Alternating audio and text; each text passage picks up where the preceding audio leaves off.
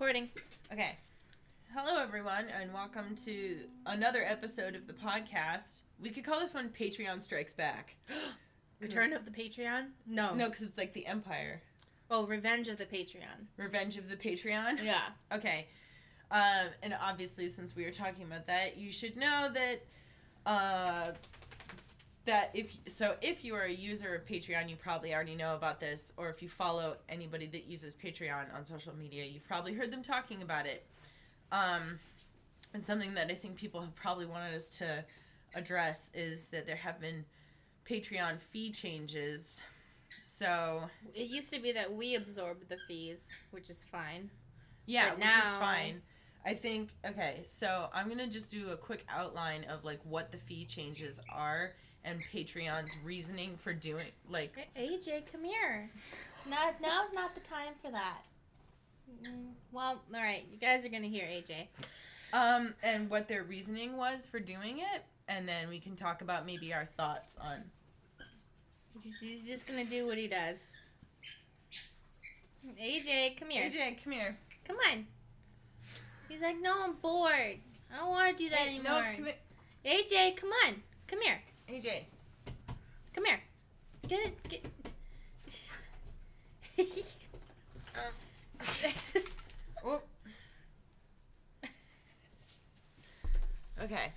So, the way that Patreon has worked up until this point is that somebody pledges money to a creator, and then the creator okay, so if somebody pledges to multiple creators, those pledges are bundled and charged on the first of the month, right? So they pay there's a single transaction fee. So let's say they're donating $1 to 5 creators. That means they're doing a total of $5.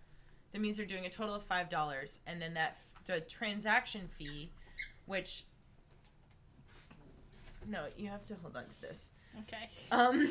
AJ keeps trying to play with his toy. The transaction fee, which, by the way, transaction fees aren't, like, limited to Patreon.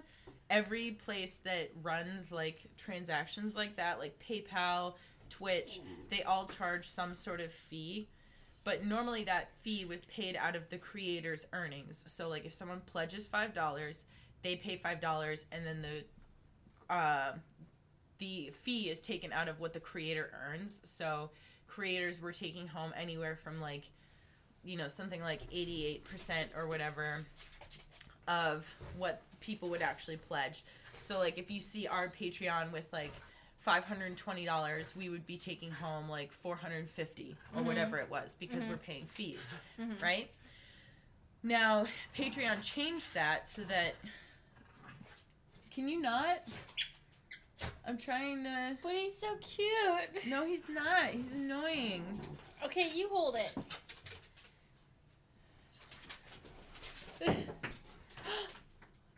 Oh, you're so mean to him. So, creator... Now, what Patreon has done is they've made it so that creators take home a flat percentage of 95% of the amount of money that is pledged to them. So... That, and one of the reasons that they said they wanted to do this, one, was so that creators always know how much money they're going to make, but also, another reason they did it is because they want to be able to charge people up front. Yeah. So, right now, the way Patreon works is, like, if I... We're having dog technical difficulties. Oh, my God. AJ. He's resting. Just let him have it. Just let him have the toy. You know everyone's on AJ's side. Oops. Okay. All right. Okay, so they did this so that creators will get a consistent percentage, but they also did it because the way things work right now, if I subscribe to someone's Patreon on, like, the 29th of November, I will have to pay... on the 29th of November, but I would also have to pay on December 1st. So people were getting upset because they're like, wait, I just got charged twice in 2 days or, you know, in 5 days, whatever. But Patreon's like, right, but we don't want to have people sign up at, you know, sometime in November and then not pay until December. And then they don't have to pay creators for the services that they give during the month of November. Mm-hmm. So, like, that part makes sense. Do you understand what I'm saying? Mm-hmm. Okay. So, they wanted to implement it so that instead of everybody paying on the 1st, everybody pays on, like, their quote-unquote sign-up anniversary. Mm-hmm. So, if I sign up to your Patreon on November 14th, Mm-hmm. I pay on the 14th of every month. Mm-hmm. Rather than all charges are bundled Mm-hmm. and everybody pays on the 1st. Mm-hmm. So, but unfortunately, when they unbundle them like that and they have everybody pay as a subscription service on their anniversary, that means that they cannot bundle the transaction fees Mm-hmm. like they used to. So, rather than having all of the creators pay all of the fees for every single transaction, because it would be a lot, they decided to pass the transaction fees onto the person who's pledging instead. And the amount that the fee is, I think, is 35 cents plus like 2% plus 2.9%. And that is pretty consistent with most standard transaction fees. Mm-hmm. Like if you do a transaction fee for like American Express, it's actually more than that. Mm-hmm. Not for Patreon, but I'm saying like as a regular credit card transaction. Mm-hmm. Like transactions have some sort of transaction fee associated with them. That's why like a lot of businesses, they'll be like, oh, if you're going to charge, it's a $10 minimum, because they don't want to pay a transaction fee that eats up most of the money that somebody's spending their money on. Like, Mm-hmm. So if someone's donating $1, now they're donating $1.35. no. Oh, Nope. Well, they're donating $1. They're paying $1.39. Right. But the 39 cents goes to Patreon. Mm-hmm. Now, a lot of creators... To cover the fees. To so cover it's really the going, fee. yeah. So, now, and that 39 cents does not all go to Patreon. Most of that covers just, like, the credit card transaction fee. Mm-hmm. It doesn't just directly go to Patreon. Some of that fee goes to Patreon, but not all of it. Mm-hmm. Anyways, so a lot of creators are upset because this makes $1 and, like, you know, smaller amount pledges. As a percentage wise, it makes them much more expensive. Like, so if I support 10 people for $1 each every month, that increases my monthly contribution from, like, my monthly payment from $10 to, like, essentially $14. Mm-hmm. And that's a lot for some people. Which, like, it's tough because some people might look at that and say, like, oh, well, it's $4. Other people look at it and say, yeah, but $4 is an increase of 40%. And that's also, like, a meal for some people. Yeah. So it also would make it so that, like, say if I was supporting one person for $10, my payment would be less than covering 10 people for $1. So it basically penalizes people that pledge more small contributions. Mm-hmm. It incentivizes people to make fewer bigger contributions because the fee would be less because there are less transactions going Mm-hmm. on. Mm-hmm. So a lot of creators were really pissed off because they're like, hey, like, I was happy to pay these fees so that people who are smaller donors can sign up to my Patreon and Mm-hmm. support me. Because the majority of stuff is from smaller people collectively. Yeah, like, many Patreons that you see are patronized by lots of people pledging small amounts rather than a few people pledging big amounts. Mm-hmm. So, everyone's pissed off. And one thing that I think gets a little bit ignored is that, like, in terms of, like, a lot of people look at it and they're like, oh, well, like, you know, like, of a quote-unquote $1 pledge, which is now, like, $1.39, like, the creator, like, 30% of that goes to Patreon, and it's like, well, right, but if you look at, like, Twitch, a Twitch subscription is actually 50-50, yeah, which is way worse. For Twitch, it's $2 for those $5 subscriptions. They get $2.50. Yeah, it's relatively pretty great. So relatively, it's actually still pretty great. But the complaint is not really like, the complaint should not be how much does a creator take home of the fee. The complaint should be who pays the fee. Should it be the person who's pledging, or should it be taken out of the creator's money? And most people so far like agree that the creator is happy to pay it, because I know for one, I would rather have people be like, yeah, like I can sign up and support you for $1, rather than be like, oh, like I can't support you anymore, or like have other people be like, oh, well, Patreon. I'd rather eat that month of them getting the quote unquote free Patreon stuff and have it all gone into one lump, you know? Well, no, see, but our situation is different because we don't give physical rewards. You're right. The problem is like some Patreons give like physical rewards to their backers. So if you don't have people pay up front, they could sign up for a month of free stuff and then quit and never pay you anything. And that was part of the problem. That was part of the problem. That was one of the reasons that Patreon wanted to move to like charge people up front for the services that creators provide. Right. And make it so that it's like a subscription service. Right. And so obviously like it's kind of a shitty system. I don't think like if they do charge up, like I understand why they want to charge people up front, because like if people do like physical rewards or like rewards where they are like spending some sort of money to give people things, like our rewards, like, you know, we don't have locked rewards. Like we have patron only posts, but that's it. But you obviously, like for some other Patreons that work in a different way, you don't want people to be able to like sign up, get free stuff, and then quit, and then they could literally just do it again the next month, you know, and never pay. So I understand the thinking behind it, but I don't know that this is the right solution. I don't know what a better solution would be, honestly, aside from going back to the way things are and having the creator eat the fees. You know? Yeah, it's a shitty situation. So Is that did you say everything you needed to say? I think so. Do you want to move on to the next topic, which was hashtag the Game Awards? Yeah. Hashtag. Oh, one thing. Hold on. One other. What are you doing? One other thing, really quick though, is that I would suggest, like, if you are curious about like how Patreon explains how these things work, they did put out a blog post about it, and they have an FAQ. So I know that I probably didn't answer everybody's questions here.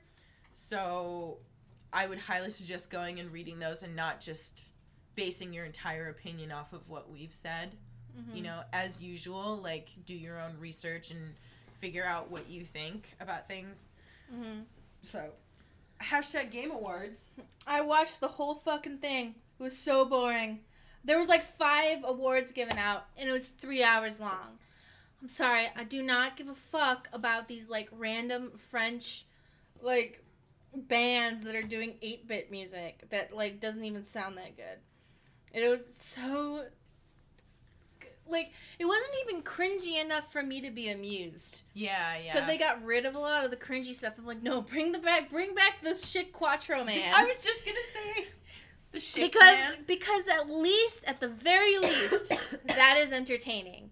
But the whole time it was like, and now we're gonna do like an homage. And now we're gonna take things really seriously because we are serious video games. It was so boring. 3 hours, and then they had the same Warframe commercial. I was like, can you at least show different commercials? Because it was like, and we'll be back after this break for advertisers, but we were watching advertisements for advertisements because everything they were showing was like, here's the world reveal for Bayonetta 3, and you're like, wow, that's exciting, but it's also like, an ad. It's an ad. So we were watching like, here's an ad break for our ads. Yep. And then every like hour there was an actual award, but they never like put on screen what it was for and put on screen who won. So like if you were like almost fighting a coma, you were like, wait, who won? What happened? Who's talking? And also, I would like to talk about that woman's outfit. She was like wearing I don't know what she was wearing, but she was the voice actress and mocap actress for Hellblade. Yeah. And she was like, oh, thank you, and blah, blah, blah. But I couldn't pay attention to what she was saying because her outfit was redonkulous. It looked like a mocap outfit, but it wasn't. And her shoes didn't match. He's making...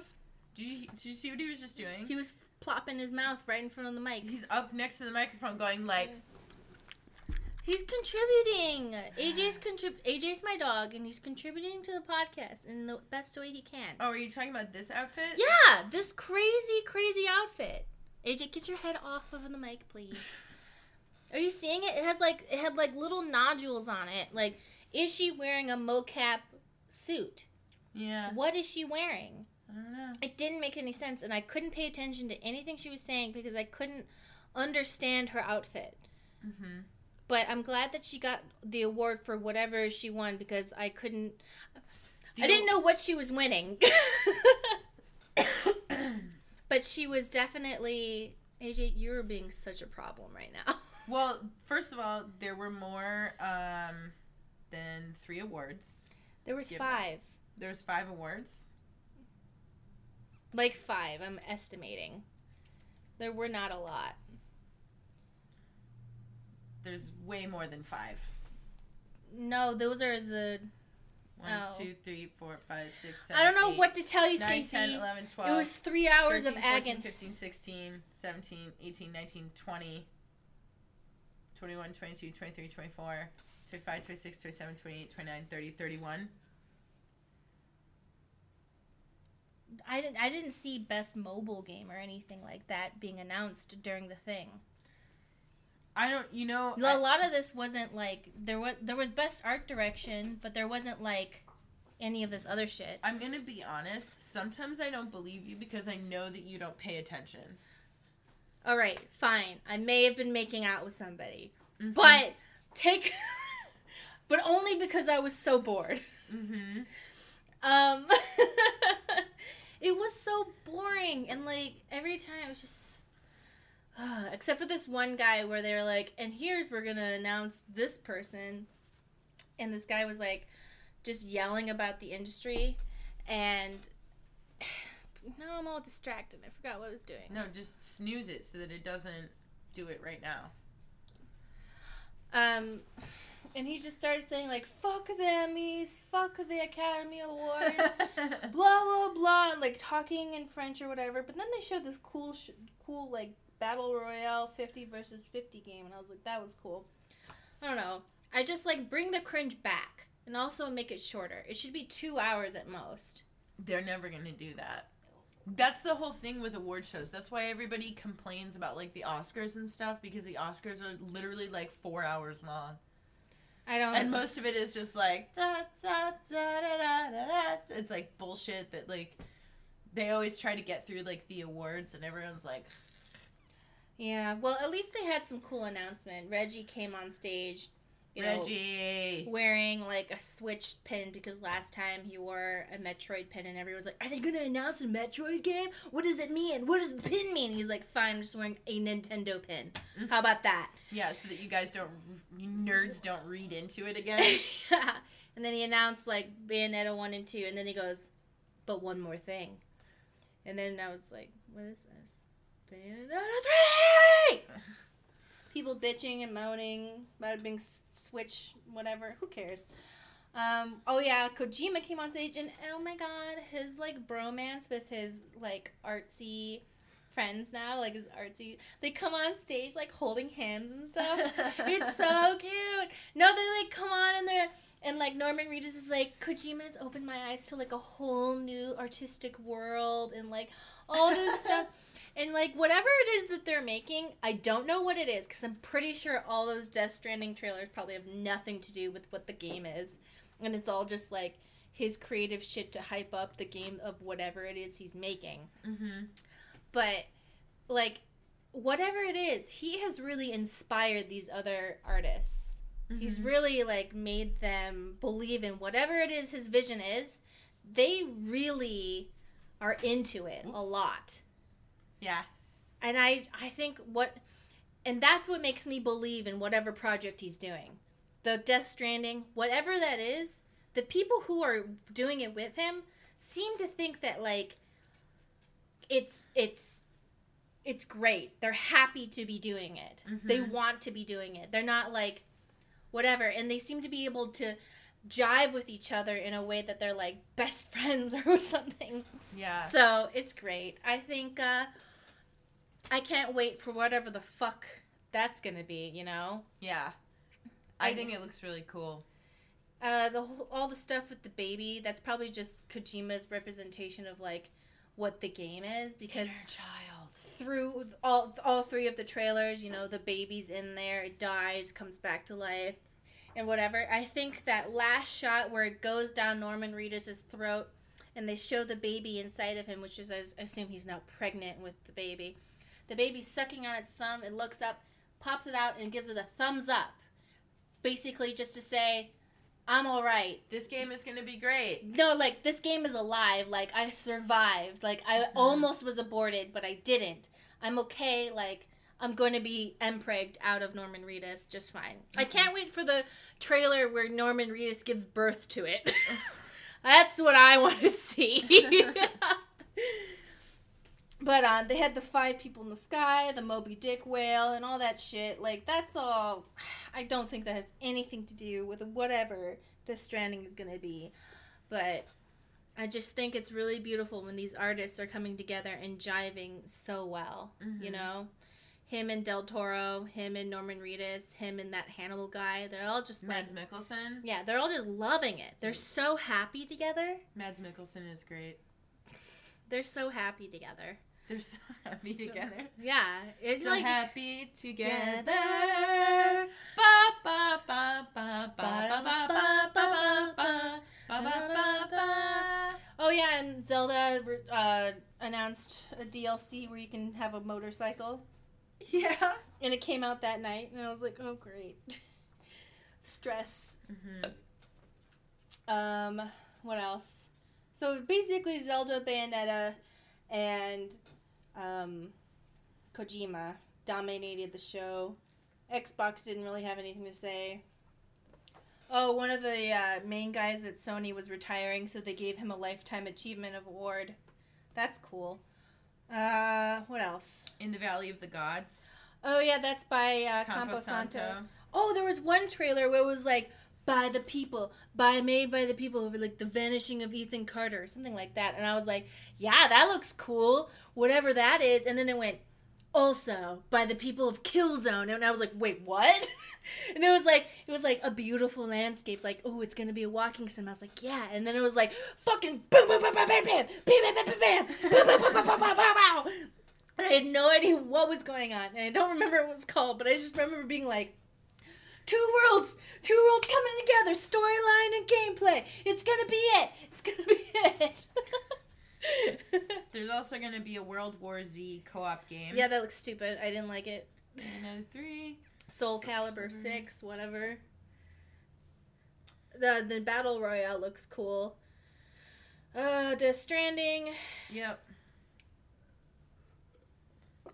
So it was, if they had just condensed that into just the reveals, I would have had a great time. But I understand why the Game Awards are important. I'm pretty sure in 50 years it's going to be something cool, you know? in 50 years. You know what I mean? It's a long ramp up. I think, you know, the industry does deserve to have some sort of recognition for their achievements and blah, blah, blah. You know, and even though I think it's boring and annoying, I think the people who are there and getting the award, it probably means a lot. Yeah. Oh, there was a woman there who got a Lifetime Achievement Award. She was the very first female game developer. Oh. And she was like, yeah, and like one of my games sold 1 million units. She was like old. She was there with her husband, and they were just like, we're old. Like her husband had his pants like way up. Like, oh my god. And she like goes on stage and she's just like, okay, well, I remember when I first I didn't even know what a game was. And I just made it. You fucking scrubs. What'd you sell? She was kind of cool. Just her and her husband were like, yeah, cool, Game Awards. What's this about? Mm-hmm. They looked like a Midwestern grandparents. Yeah. Like, yeah, okay. It was kind of adorable. Yeah. Were they making, like, casseroles and racist casseroles? Racist casserole. Isn't that what grandparents do out here in the Midwest? Midwest grandparents make racist casseroles. Yeah. I don't know how you do it, but they somehow manage. It tastes racist. Yep. Or you ever, like, when you hear something you've never heard before, but you just know it's racist? Yes. You just know it is. You're like, I don't know who that's insulting, and I don't know what that means, but it sounds like, racist. I don't know where that came from, but the way you're saying it, I know that it's a racist. And then you learn about the context to it, and you're like, I was fucking right. I knew it. Yep. Yeah, you thought you could trick me using new racist lingo. I knew. I can feel it in the way you say it.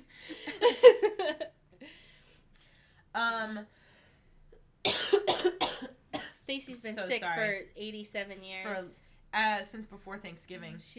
I was there 5,000 years ago. 5,000 years. When Stacy was well. So, I can't remember if we talked about this before, but the original Life is Strange actresses are returning for the farewell episode. The bonus one? For the bonus episode. Well, yeah, it's called... What are they saying farewell to? That's what stresses me out. It's called Farewell. I know, but what are they saying farewell to? It stresses me out. Why are they saying goodbye? Shouldn't it be saying hello? This is the last episode with Chloe and Max. I know, but it's like... This is this is them young. Oh, okay. So maybe it's like... This is before... Bye, I'm leaving for Seattle episode? I think this is before their friendship falls apart. Oh, okay. So I'm going to cry. Great. Yeah. Is there happiness anymore? I think Life is Strange Season 2 officiated should just have just as much tragedy, but somehow the love survives. There was an open letter written by a gambling addict teen after he spent $10,000 on microtransactions. Oh my goodness.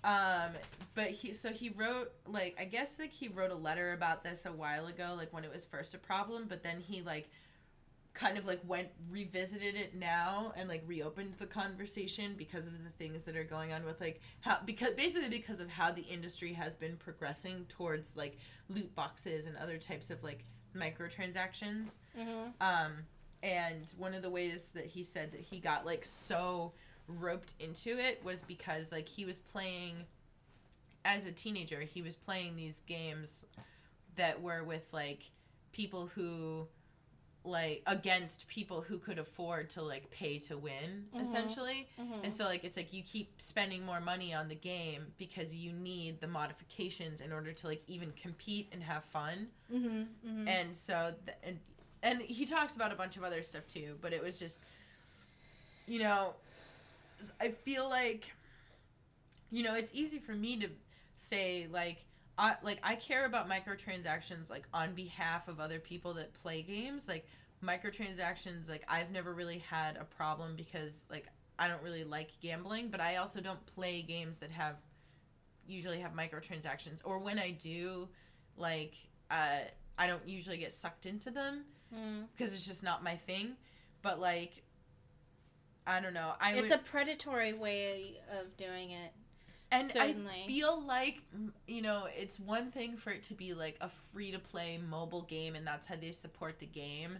It's another thing for it to be, like, you paid $60 for this game, and now we're going to try to make more money off of you. That same danger of the quote-unquote whales that these people go after in the free-to-play industry. I'm not saying one is... No, I know. Okay. I'm talking... I know that you're talking about yourself, but there's still that danger, and I think it really needs to be addressed, and it's been a growing problem, and I think that the FCC is starting to look into it. Hawaii has banned loot boxes, so I think the normies, as we would call them...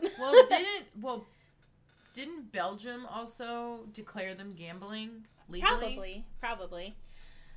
So I think the general, like, law structures are starting to catch on to, like, this thing. And I'm glad for it. I'm just kind of, like...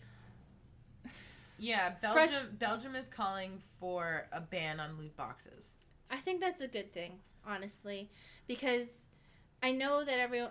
Well, or It's at not least- my fault that the industry has created a AAA situation where they can't fund their own games. Okay, like figure out and do a new, different structure. Well, because- and it's one thing to have the loot boxes be based around like in-game currency. Mhm. It's another thing to have them be based around like real money. Yeah. You know, like it's, you know, obviously then you would still have a system that favors like certain people over others because some people don't have time to. That's like one of the tricky things because like when they have these systems that are built around like in-game playtime, like I, as somebody who works full-time, would never be able to have as much in-game currency as somebody someone who's a student who like doesn't work a full-time job. You know what one type of microtransaction that I think works is with World of Warcraft, in that you can sell a game token that you buy for $20, and that game token is worth 1 month of World of Warcraft. So the people who have money in real life and don't have time to farm gold, Yeah. sell it. And then the people who have, like, you know, they're a student or something and have enough time to farm gold, they are playing the game for free, and the person who can afford it and has, like, a job or whatever is like, oh, I'm getting the gold. Yeah. And then that person who's getting those tokens and buying it with gold, they've expanded it so that you can use those tokens in other Blizzard games. Yeah. And you can buy things in that. So there's a whole system where the economy of the game is being supported and kept healthy by the way they have implemented that particular type of microtransaction. And I think that's a quote-unquote healthy way to implement a microtransaction, and having two types of players work in symbiosis. But there's other types of transactions where it's just purely like ruining the whole ecosystem and stuff. Yeah, I'm not going to pretend like I know what a good solution is, because I think that any system that you have where like you're using real game currency on a basis to buy like if it's a things single in-game, player game, go fuck yourself, you know? With Shadows of Mordor, where they like have some levels where it's almost impossible to get by without buying some goddamn is it fucking Shadow orcs. of War? Shadow of Mordor. Oh, okay. And there's like some levels where like you have to have like this many orcs in order to like be able to do it. And so it's either you're trying to grind at it or you're paying just to get past this one level, and that's not fun. Sometimes they're designing it. They're like, well, shouldn't it be okay for people to want to pay to unlock something to be easier? And I was like, well, why the fuck are you designing it to be so hard that you want to do that? Mm-hmm. You know, you're designing it to want to pay more. To incentivize people to pay. Yeah, and you know, $60. I know they're like the prices of games hasn't risen in like so many years. We got to make money other ways. I'm like, okay, $60 A is a lot.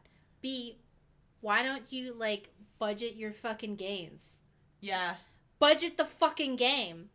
There's plenty of indie games that have made millions of dollars because what? It's a fun game. Yeah. Stardew Valley, Undertale, and I'm saying, you know, those are made on the RPG Maker engine, but I'm not a genius who understands the intricacies of the market, but I really think that the AAA industry has put itself in this weird cycle that it's barely keeping its ass alive and is trying everything it can to keep the same type of development. What really needs to happen is like you need to figure out a better way to do it. Yeah, you need to start budgeting from the beginning instead of hoping that you're going to have these blockbusters based off of nothing. Well, and also because it's like when you create a game, like the way the attitude, their attitude right now seems to be not like, let's make a really fun game and like here's our like reasonable goal for how much it would sell. It's like, let's try to make every game sell like a bajillion copies. Like, it's not gonna happen. Well, it drives me crazy when like some games that are like legitimately like really good and sell well aren't selling well enough. Well, and they're viewed as like a failure because they didn't sell like a bajillion copies. Tomb Raider was like a failure because it only sold like a few million copies. I was like, all right, I get it. Graphics are important. Blah, blah, blah. But there's got to be something that you can scale back on, okay? Because you got to figure it out. You can't just sit there and be like, oh, poor me. Because I understand CEOs, they have to have, like, project bigger and bigger and bigger numbers for the stockholders and all this shit. But you're just fucking yourself over right now. Well, that's one of the problems with, like, the way, like, businesses are set up in general is that, like, when it's a public company, shareholders don't just want to see, like, oh, we're holding sales, like, steady and every game is doing well. They want to see it gets bigger and bigger and bigger, and that sets you up for failure. Yeah, and that is why things like publishers like EA, they take their IP properties and they buy IPs that are successful, and they turn it into something that's like, how can we take... I'm a monster! How can we take Dragon Age? How can we take Mass Effect? How can we take Dead Space and make that appeal to the most amount of people and have that be a real blockbuster? Because these IPs have the word of mouth of, this is a good game. And then they're going to be like, oh, well, now... we have that word of mouth, so we're going to appeal to the main game by adding multiplayer, adding co-op, adding whatever it is that's trendy right now in this moment, until it's like, it's not a game anymore. It has nothing to do with what it once was it's like anymore. Some sort of, like, Cronenberg game. Yeah. Yeah, it's a distortion of what it used to be. And then it eventually kills the studio, as it's been doing for the last 10 or 15 years. And I understand that, this is a profitable thing for EA, and everyone's always, like, has a ton of anxiety whenever they buy a new studio. But even for EA, I really don't think this is going to keep going, because I really feel that a lot of these big publishers are starting to make the faith of the customers, of, like, the general customers, of people who kind of just tune in, like, they have a console, they tune in, buy a game, tune out, and, like, eventually when they play enough of these games that are just garbage, they're gonna think, oh, all games are garbage. Games are just garbage. I guess I don't like games. Yeah, like, I'm 26 years old and I'm starting to have less and less time for games, and this isn't fun to me. It just feels like nothing. I guess I'm just not going to play video games anymore. I guess I've grown out of it. Yeah, and we're not talking about people who, like, most of the, like, people who, like, continue to play games, and, like us, we're always looking for games to play because we play games for the channel. We like, so, like, oh, here's an indie game. Here's this type of game. Here's that we're type of game. in it. But most people, like the quote-unquote casual consumer, they don't really do that. They play a game. And they're the people who fund our entire industry. Yeah. So it's like you have, like, your certain segment of, like, people who are always going to play games and they're always going to be looking for different things to play. But those, that's like a small... AJ, can you stop putting your face on the microphone? Please stop. He wants to be a part of the podcast. I know. I think he sees that we're looking at the microphone, so he's like, oh, it's kind of like when animals will put themselves on the laptop keyboard. Yeah, that's what AJ's doing right now. They're like, oh, this is where the action is. Yeah, so let's just pet AJ while we're doing this so he doesn't feel rejected. So Riverdale is, Riverdale, the TV show, is having an offshoot of... I don't understand the appeal of that show. It's like Archie, but dark. Yeah, have you watched it? No, but the premise seems so strange to me. It's really good. It is? Should I watch it? Yeah. Okay. I can't say for certainty whether you'll like it, but I really like it.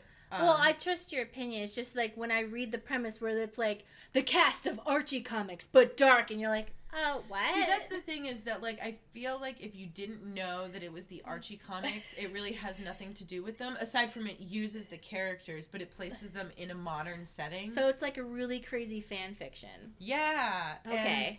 And it kind of, like, it's One cool. question, do Betty and Veronica fuck? Not yet. Is it like, is it a possibility? I don't know, but they certainly have a really, kick-ass friendship, and they don't tear each other down, which I really appreciate. Oh, I like that. Yeah. Like, there are a couple, like, things that they've said to each other, like, over the 2 seasons that I've watched, where I'm just like, yes. Like, that is how you I love support each other. I love the new thing where you know how like it used to be like women just fucking hated each They other. fucking hate each other and they all compete with each other. Yeah, that's like how TV was because that's like how I men didn't even get to wanted it. finish with the headline that I Okay, was go gonna. ahead. Okay, but I was gonna say Riverdale is having an offshoot, Sabrina, which is moving to Netflix. It's gonna be Sabrina the Teenage Witch, basically, but horror and dark. Yeah! And it's gonna be like witchy, occult, like Fuck horror. yeah! Yeah. Did someone just like go into my brain and go like So this? So the reason. Wait, there has to be lesbians if there's witches. That's the fact. But here's the reason that they decided to do it. It's really cool. Well, I don't know. It's really cool, but I thought it was kind of cool. So what happened is Riverdale is made by the CW, and then but when it moved to Netflix, the way that it's shot and like the quality of the production, a lot of people that watched it on Netflix thought it was a Netflix show, just because of the way that it is. And so Netflix turned around and they were like, huh, so we should make a show like this but a little bit different. And so that's why they decided to pick up Sabrina. You know what I'm thinking? I'm thinking that like some group of writers had like a fan fiction club, and they're like, you know what we should do? We should, like, some group of LA writers with like some sort of influence were like, you know what we should do? We should take our fan fiction and just make it a show. And they're like, yeah, let's do it. Yeah. We're just watching fan fiction shows now. So that's gonna be cool. Anything else? Yeah, so there is concern about a new like Adpocalypse 2.0 because okay, so I don't know if you heard about this, but YouTube is increasing their like moderation and reporting and like They related hired staff. 10,000 people and stuff. They're planning to. They're not planning to hire 10,000 people. They're planning to increase their staff to 10,000, which are not just moderators, but people that have to do with like reporting and like all that stuff. Right. So, some people are obviously concerned about this because nobody trusts YouTube to do anything anymore. I don't know how it's gonna go because what's interesting is like, so pretty much every single one of our videos gets flagged right now, gets auto flagged like right out of the gate. I don't know whether it's auto flagged or whether somebody is doing it, but whenever we have them reviewed, like I would say 95% of them. We've only had two get confirmed out of the last 3 months. Yeah. So like 99% of our videos are confirmed as being suitable for advertisers. However, we still lose the money that would have been made during the time when it's being reviewed. So like I would love it if their moderation staff could bring like a more human touch to this process so that it's like, okay, video gets flagged, someone reviews it within an hour and it's fine. You know? I would love that. I don't want to bring my hopes up. My hopes are firmly in the trash. Good. As they should be. Yep. Everything should always be in the trash. Yep. In other weird news, were there any other topics you wanted to discuss? Okay, so... UFOs are real? What? Yep, just wait. In other weird news, there was the, There have been a couple, like, government inside officials that have come forward and said that UFOs are actually real. Okay. Yeah. Well, UFO in terms of unidentified flying object, not necessarily aliens. They're confirming that a UFO program exists. Can you stop? Yeah, but that doesn't mean aliens. It just means just in case. The government has No. Okay. They said like there are actual like UFOs, like secret flying things, blah blah blah. Yeah, but what I'm saying is that could be like, it doesn't necessarily mean it's alien UFOs. It could mean like, oh, unidentified flying object from Russia. You know what I'm saying? Mm-hmm. And also the government has fucking shit for everything. They have a plan for first contact with an alien. They have plans for everything. Doesn't mean it's real. But I would love it if aliens were real, even though I'm actually really scared of aliens. But, you know, if an alien landed and came out of the spaceship being like, yo, what up? I'd be like, dope. Well, cool. Please don't abduct me. I really don't want it. If aliens, if you're listening, please, I don't want that. It's really scary, and I don't want it to happen. But see, the reason that this is kind of, like, weird is that, like, they're talking about these, like, secret government programs that have, like, never been talked about before. Mm-hmm. So. No, I believe it. With the MK Ultra staring at goats shit. Yeah, they're like, oh, like, we've been operating under the shadows of top secrecy for decades, believing that there is, like, sufficient credible evidence that provides proves exotic technologies exist that could revolutionize the human experience. Yeah, but that's kind of like saying, like, remember when everyone was seeing that one UFO that ended up being the stealth bomber? Yeah, I want to believe, but I also don't want to be a sucker. I'm not saying that UFOs are real. I'm saying what this is that there are conspiracy theorists in the government. Oh, you thought I was actually saying UFOs are real? No. I thought you were saying there are conspiracy theory government organizations that are real. Oh, so the government basically has an X-Files... Yeah. But the government basically has for real an X-Files sector. That's what I'm saying. That's what I'm saying. That some guy came out and he was like, there's a government program I was part of for 25 years. And everyone's like, wait, what? He's like, yeah, the X-Files. UFOs are real. We investigate aliens. And everyone's like, hold on. There's an actual government program for this. And he's like, yeah, it's real. Well, I mean, that's what's weird. I totally believe that would be real because the government has fucking everything, you know? They were like, do you think psychic shit's real? I don't know. Let's have a program and check it out. Like, come on, you know? They thought psychic shit was real. Mm-hmm. Could be, though. You don't know. There was a man who walked into a Waffle House at 3 a.m. and found the employee who was there asleep, and so he cooked his own meal at Waffle House. He was drunk. Oh, okay. But he walked into a Waffle House at 3 a.m. and started making his own food. Yes, AJ, I see you. You're being loved. I love you. He's being really annoying today. Well, we've been ignoring him all day. All right, come here. Come on, baby. Come here, big boy. Come here, big boy. There you go. All right.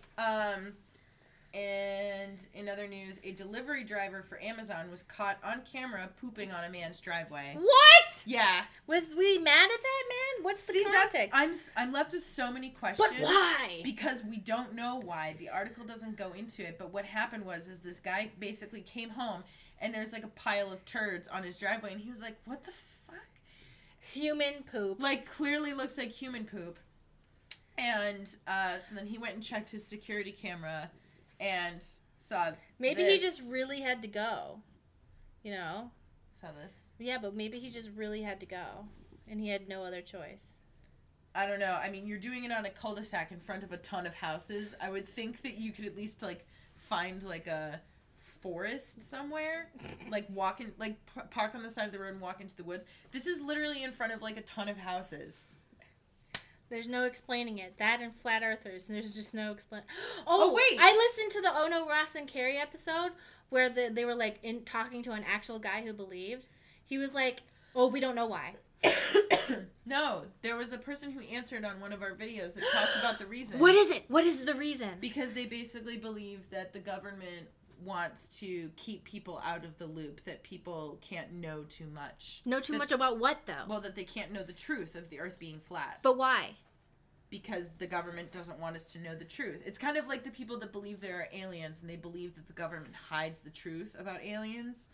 You would think that the aliens would be like, you can't fucking tell me what to do. But, I mean, it's kind of like the same thing with, like, any other government conspiracy, even one that's not sexy, like aliens or flat Earth. Okay, sexy, all right. Well, there's, like... Whatever. But there's, like, plenty of, I don't know what you're into. There's plenty of, like, international diplomacy or, like, economic quote-unquote conspiracy theories where people are like, we can't know everything that's happening in terms of diplomacy. So the Ono, Ross, and Carrie episode that I listened to, they do all the flat earth shit. They had a guy come and he was like, oh, like, we don't know, like, maybe it was set up by an ancient civilization and, like, they don't, you know, it's a test to see, like, or, like, you know, maybe we're not ready to know about it, or, like, some other shit, or, like, maybe, like, it's, like, from something ancient and we're all in, like, a thing, and but the more you listen to them, you're like, oh, okay, you're just really weird.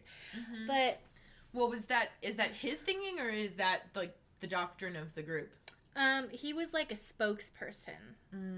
But, you know, I don't think there really can be, in terms of things like flat earthing and stuff, really can be a singular voice in that. Dude, you know what was so funny is that, like, a couple days after we recorded that podcast, I saw the Flat Earth Twitter participating in a trending hashtag. I was, like, looking through, like, things that people had written, and it was, like 3 words flirting or something, like... Oh, wait, flirting, I think I saw flirting that... in 3 words, and it was, like, Earth is flat. I think I saw that, too. I just... But why? But why? But why? Why is the Earth flat? Because the government doesn't want you to know. But why doesn't the government want us to know? Just because they want to keep you out of the loop. But why? Like, what does that do? And then they're like, oh, only people at the top know. I'm like, well, wouldn't pilots know? No. Okay, but wouldn't, like, people at the planetarium know? No. Okay. But how could they not? No. Like, how could a pilot not know that? And then, like, or, like, people who are, like, astronomers. So you think every single astronomer, every single astrophysicist, every single physicist, every single... How do they hide it from every single person? Every single geologist, every single architect, every single engineer, every single, like, all those people are in on it, or are they being duped? Like, what's happening? Yep. So that would mean that our math is not real. Yeah.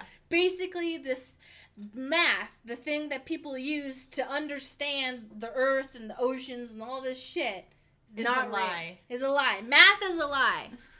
Well, that's true. But math is a lie. In order for that to happen, they would have to come up with a new altered math. The next time your parents try to get you to do your math homework, just tell them that math is a fallacy. Created by people trying to hide the flat earth from I mean, us. you know that's what I told my parents when they tried to teach me about negative numbers, right? You got pissed. I got really pissed. So this was when I was in, like, 1st grade, and they tried to teach you, like, what a negative number is, and I basically refused to learn it because I was like, that's stupid and it's not real. And just imagine if that me grew up never actually learning about negative numbers and then founded the Flat Earth Society. That's basically how it goes. That's stupid. The earth is flat.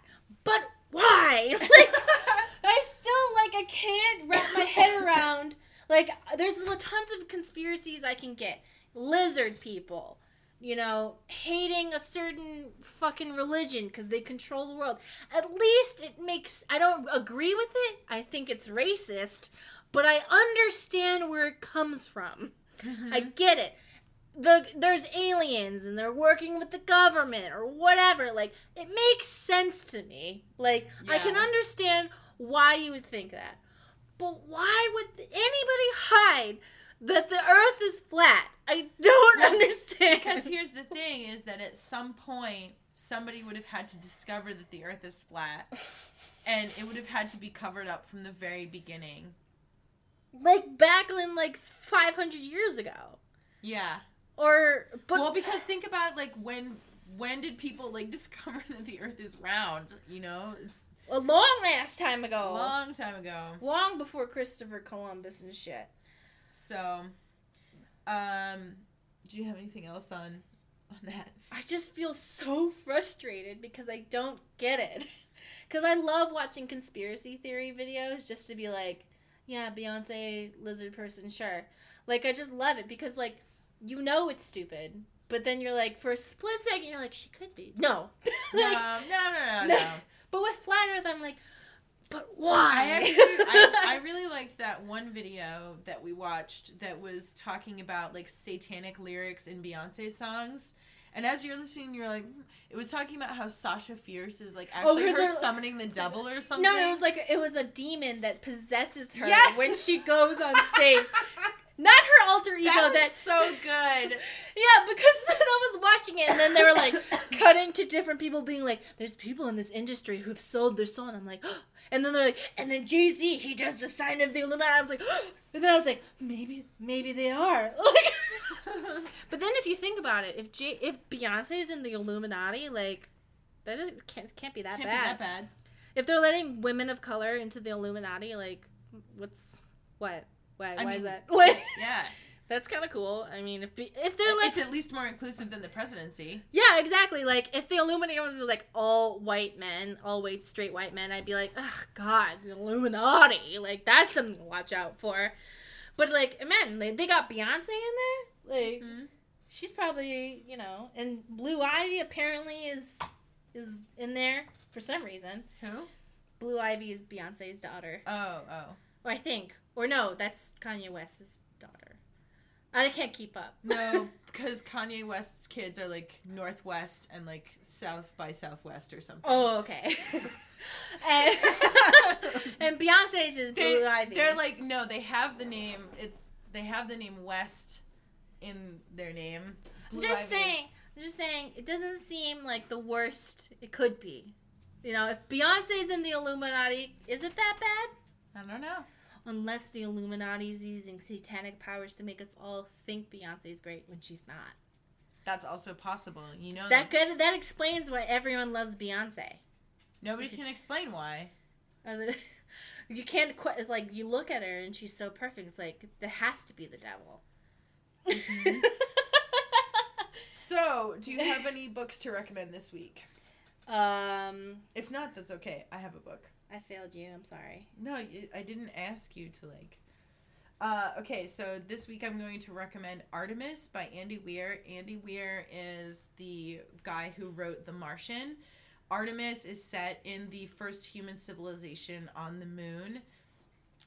Much like The Martian, it has a lot of the cool like science-y details that how he used a lot of. I listened to a podcast with him talking about his writing process for this, where he talked to Neil deGrasse Tyson, a astrophysicist, and he talked about like how he actually had to come up with like an economic and like scientific system for like a moon colony, how they could actually support themselves, like, and everything. But anyways, it's a kind of like a heist story, which follows a character named Jazz as she basically does some nefarious dealings on board Artemis, which is the moon's. All right, I thought of one. Hold on, I'm not done. Sorry.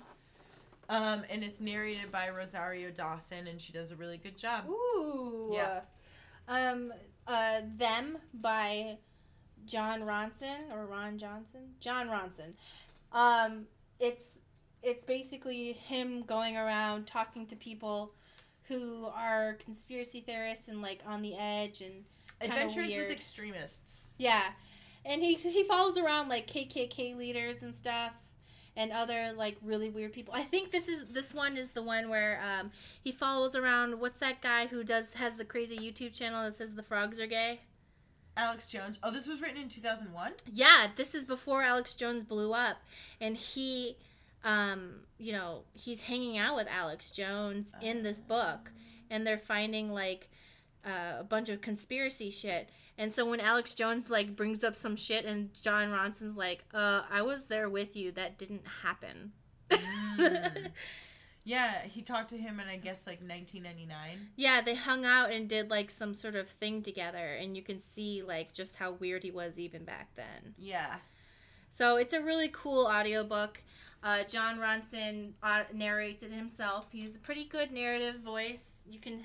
He's kind of like a nerdy like guy, like just like. It's always nerdy. cool as long as the author is like a good narrator, when they narrate their own work, because they kind of like. They know the accent, the intonation that they want. Yes. So he's kind of like a long form journalist. Mm-hmm. So it's interesting because he'll just go around following weirdos. That's really cool. That's like his thing. He follows around weirdos.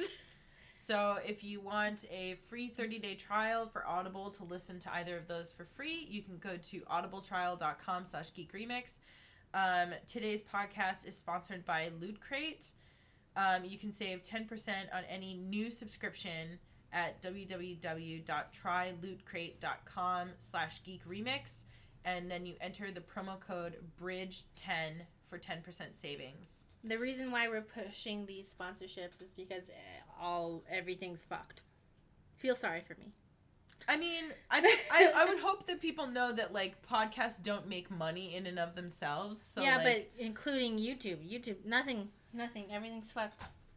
And obviously, like, we are supported by Patreon, but we like to include sponsorships anyway. I mean, it's just, you know, it's good to have your bases covered. But if you're not familiar with Loot Crate, it's basically a subscription box where you get cool, like, nerdy items like figurines and a t-shirt and other types of collectibles every month from brands like Marvel, Stranger Things, Fallout, Firefly, Star Trek, etc.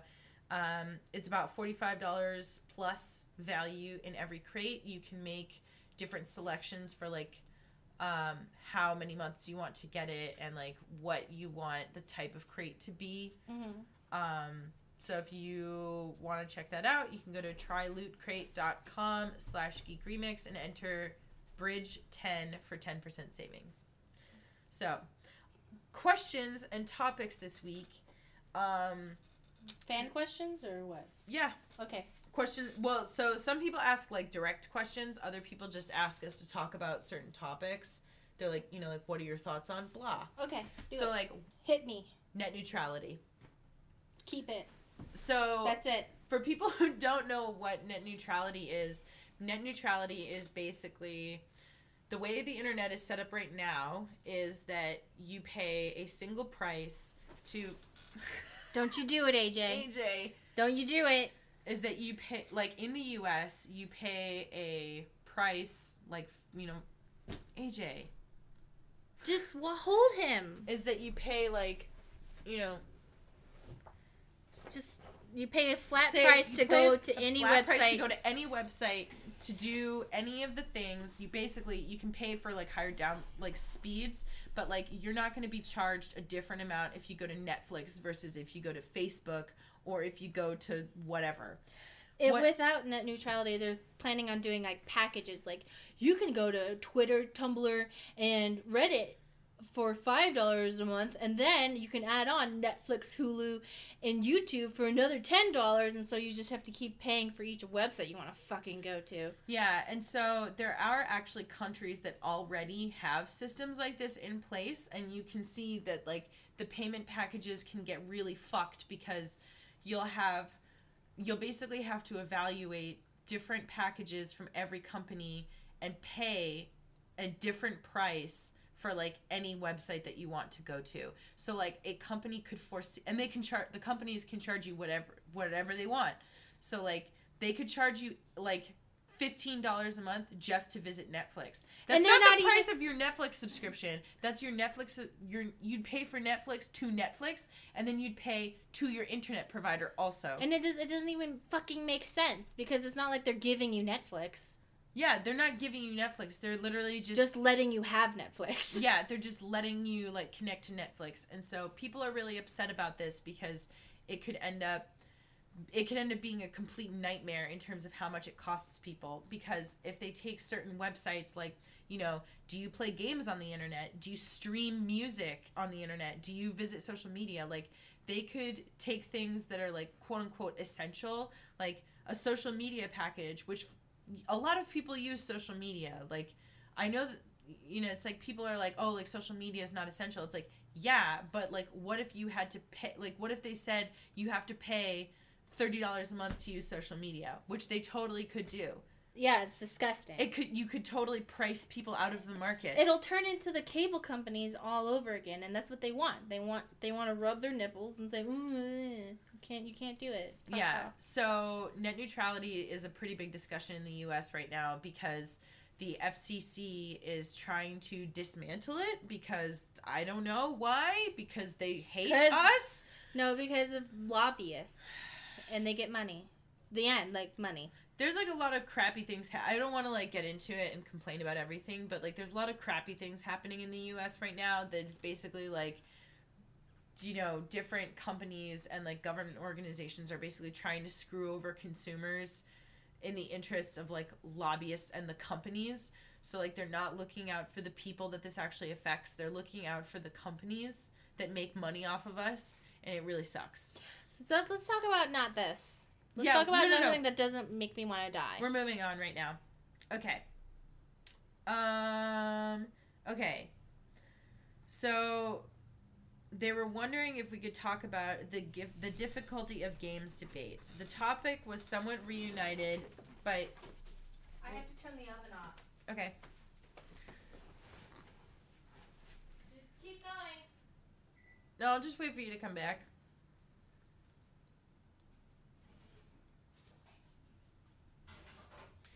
Dun dun dun dun dun dun dun dun dun dun dun dun. I was making dinner for our domestic lesbian lifestyle that everyone assumes we have.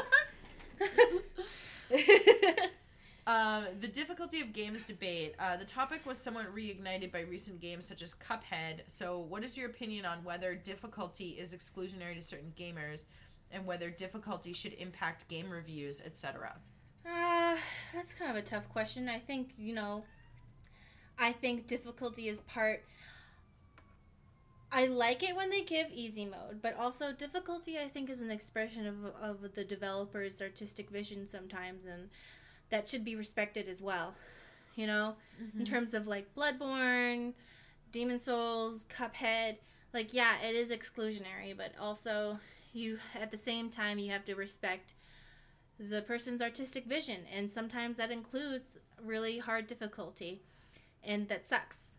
Some people are physically disabled and can't do certain things, and I'm not saying like they shouldn't be able to do that and stuff.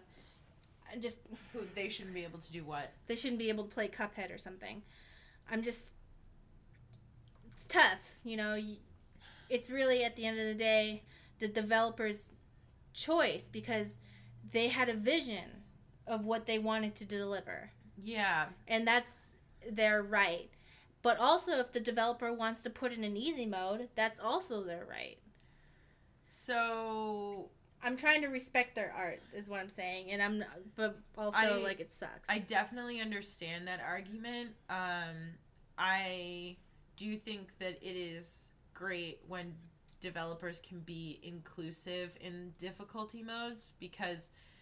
some people look at difficulty in games as if it's just about, like, oh, like, are you a casual gamer that needs an easy mode? It's like, well, no, like, some people, like, physically cannot do certain things in the manner that this game requires them to do. Mm-hmm. And, like, if sometimes it's just a matter of, like, scaling back the difficulty as opposed to, like, changing the entire nature of the game. Mm-hmm. Like, I understand if developers don't want to, like, change the entire, like, nature of their game experience to accommodate everybody, but they also have to understand that when they don't make games accessible, they are excluding some people. And if they choose to stand by that and say, like, fine, we're excluding people, okay, like, that's that's your prerogative. But at the same time, like, it's not just about, like... I don't think that when people are like, I'm going to make this game super hard, I don't think their intention is we're excluding people. I think their intention is to aim at a certain type of person, and that just happens to exclude others. Does that make sense? That's literally the definition of excluding people, though. Yeah, that's true. I'm just trying to say, like... I mean, I'm not saying that like makes them bad people. That, there are certain games that are like specifically designed for children, and that doesn't mean that they exclude adults. That just means that they're aimed at children. Mm-hmm. Do you know what I mean? Right. Like, so I feel like it's a good thing when games can have things like easier difficulty modes, colorblind modes. That's why games have, like, you can press a button and the text will show up in, like, plain text instead of handwriting, Mm-hmm. so that people can actually read it. Different games or, like, systems will have things written differently, like, for people with dyslexia. Like, when you can include stuff like that, it's only good. It doesn't take away from the enjoyment of anybody else. Yeah. To do that. But yeah, okay. Yeah, I mean, I'm not saying that every game has to do that. I mean, I'm sure that there are some games where it doesn't make sense Mm-hmm. for whatever reason. I just, I think it's a bonus that, like, inclusion, it's important, but sometimes when somebody has a particular vision, let's take, for example, that stupid dumb game Hatred. Their artistic vision, which they had the right to do, was just to be an edgelord piece of shit. And they did that. Mm-hmm. And they had every right to do that. And it excluded a lot of people. But yeah, but were they allowed to? That's different from like what the game is versus like accessibility. True. That's like true. You know, that's like saying like, does a public building have to have a handicap ramp? I just think that like when it comes to games, the gameplay is part of the art. And so sometimes people feel that if they're going to take the gameplay and make a different version of it that's not what they wanted, that's hurting their art. And I'm not saying it's right or wrong. I'm just saying to some people, when they make a level design to be a certain way, they feel like that's their art. Yeah. It's just really too bad that it's like... It's exclusionary. Yeah, it is. Well, and it's not like... And the thing is that the exclusionary only goes one way. You know what I mean? Yep. Like, it only ever hurts a certain group of people. It doesn't ever hurt the other group. Yeah. Do you know? Yeah. That's why I feel like it's so tough to be like... I mean, I understand that, like, some games, like, if it's built around a difficulty level or they have a certain vision, like, you want to respect that. And I would never... It's like, you don't want to say, like, oh, every game should have to be completely accessible. I don't know. I have really mixed feelings about, like, giving people a pass for things that could be easily implemented to include other people. But, like, You know? that's the same time, like, the person who made those levels, they probably feel like they made their own version of their self-expression, you know? And they don't want to compromise that. And I'm not saying that they're right or wrong. I'm just saying, like, that's probably how some people feel. Like, I talked to somebody, you know how we're both terrified to play Hellblade? Yeah. Because, like, whatever. Because of the mental health stuff. So I was talking to somebody who played it who has, like, no concept of mental health. Yeah. And they were like, yeah, like, the whispers, they just kept telling me to go over there and telling me I was stupid. It felt terrible. I was like, yeah, that's what it feels like to have auditory hallucinations. Like, yeah. That's the point of the game. And he's like, I was so frustrated. I was like, yes. Yeah. Because they're misleading you and telling you you're a stupid piece of shit. That's what happens when you have auditory hallucinations. You fucking moron. Yeah. Yep. You know, whatever. Yeah. That's like one of the specific, that's like actually like the specific reason I didn't want to play that game. Because it was reminiscent of bad things and it reminds you of terrible times. But yeah, anyway. Yep. So, and in terms of like whether difficulty should impact game reviews, so a lot of people talk about like, should this impact game reviews? Should that impact game reviews? Game reviews are subjective. Mm-hmm. Reviews are subjective by their very nature. Like, no two reviewers are going to have the same scale for like evaluating a game. Like, even if you look at like graphics, you're gonna have reviewers who like, oh, I think that's a 6 out of 10. Oh, I think that's an 8 out of 10. Like, yeah, I don't agree personally. This is my personal opinion. I don't agree that Cuphead should be graded as less so for being hard, because that's not like an error. No, I think that if anything, some people grade more difficult games as better. Depending on the person. From what I saw, people were upset that people were giving Cuphead worse scores for being too hard. That's my experience, and I felt like, but that's not something wrong with the game. It's just that it was hard. The argument that I saw was that if you're talking about Laura, I wasn't talking about Laura. Oh, okay. Because I know people got upset because she said the way that this difficulty is created doesn't make it fun. Mm-hmm. And people got really upset because they thought that she meant it's hard, therefore I don't like it. No, it's just her personal opinion.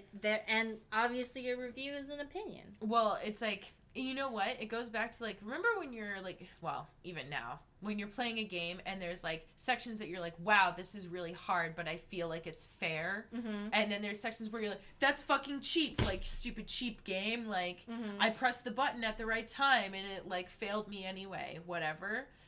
I feel like there's a difference between it being hard, because I'm not saying Cuphead is either one of these things, but, like, games can be hard because they are designed to be hard, and games can also be hard because they're not designed optimally.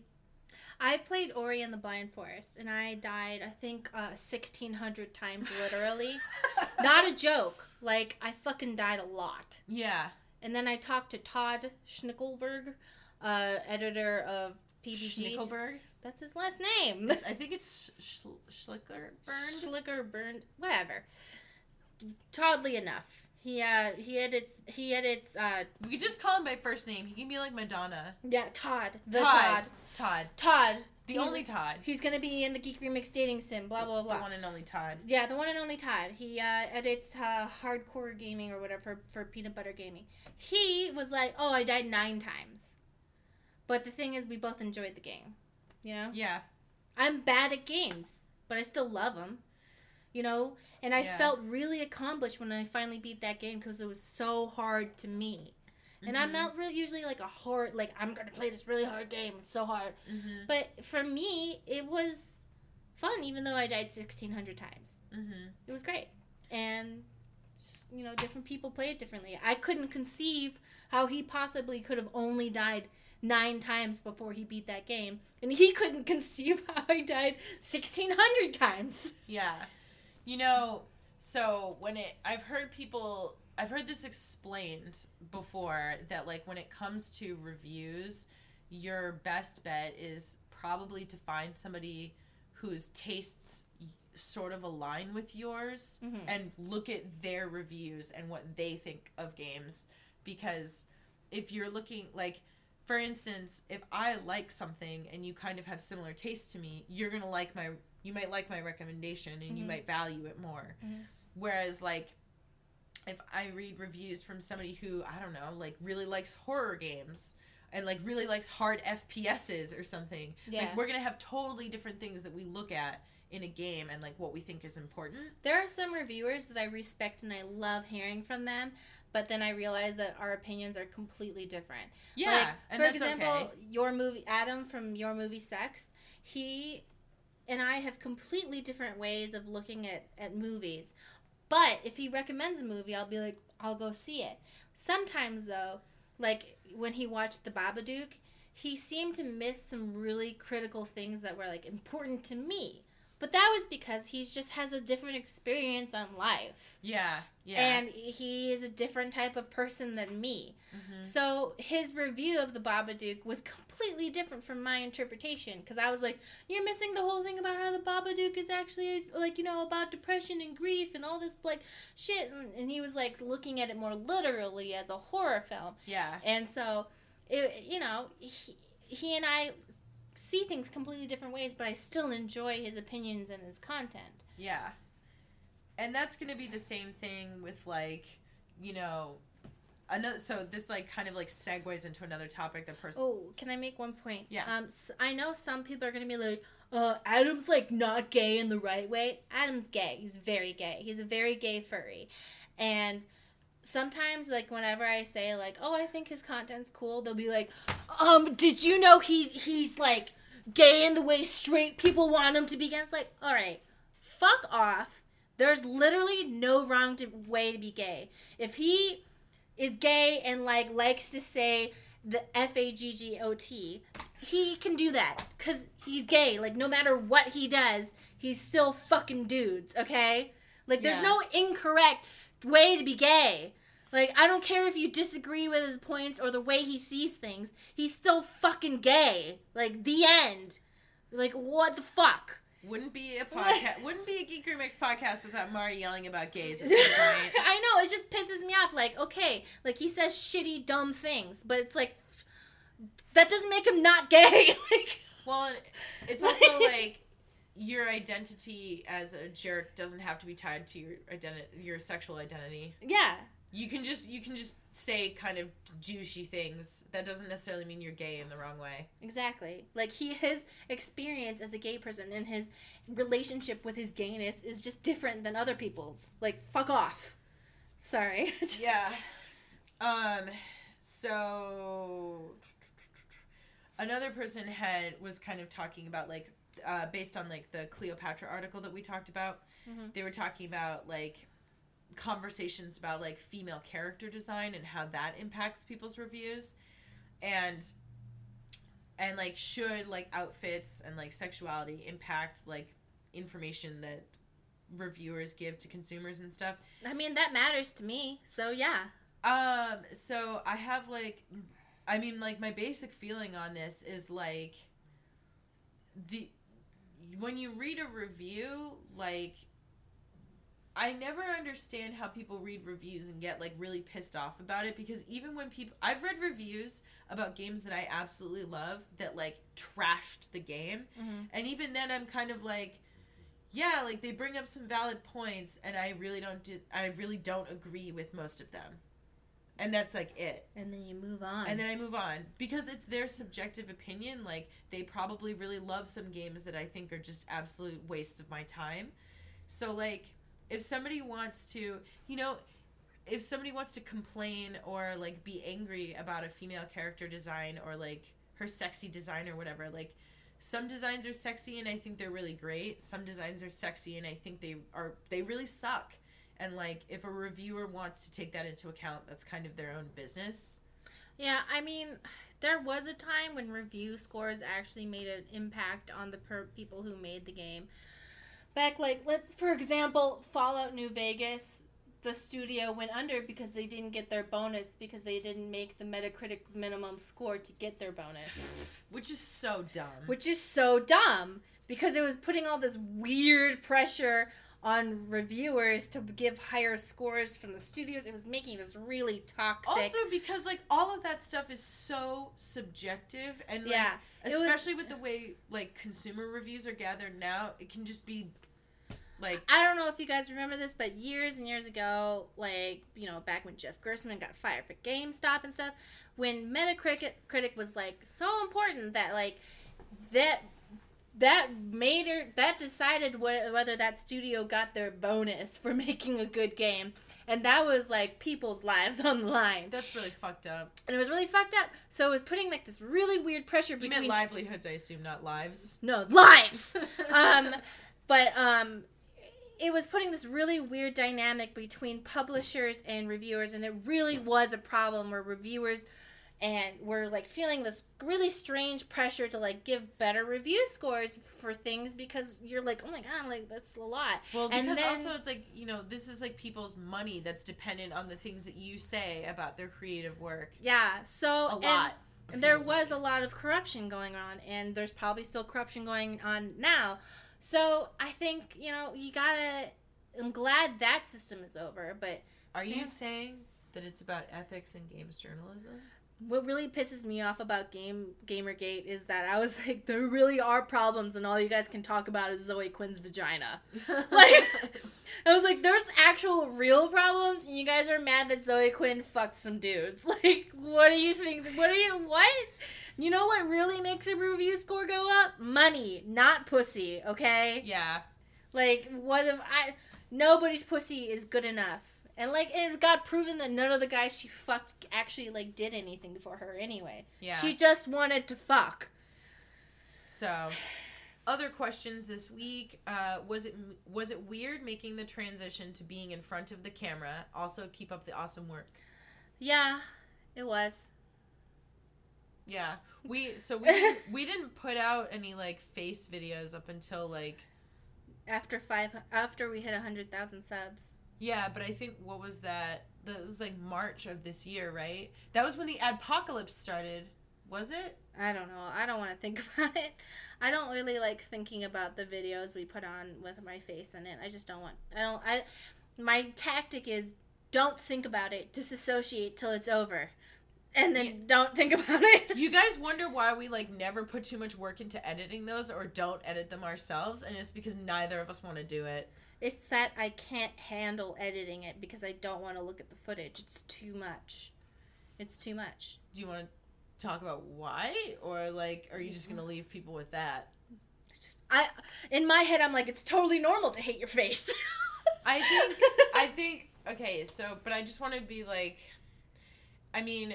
I have that, I even have that issue, like, there's been a couple times where I'll, like, go on the channel and I'll put on a video to, like, try and, like, find, like, a screenshot from the video.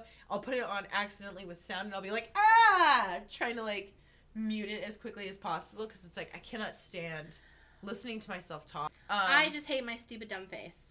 And then Geek Remix life tips. Do you have any life tips for everybody this week?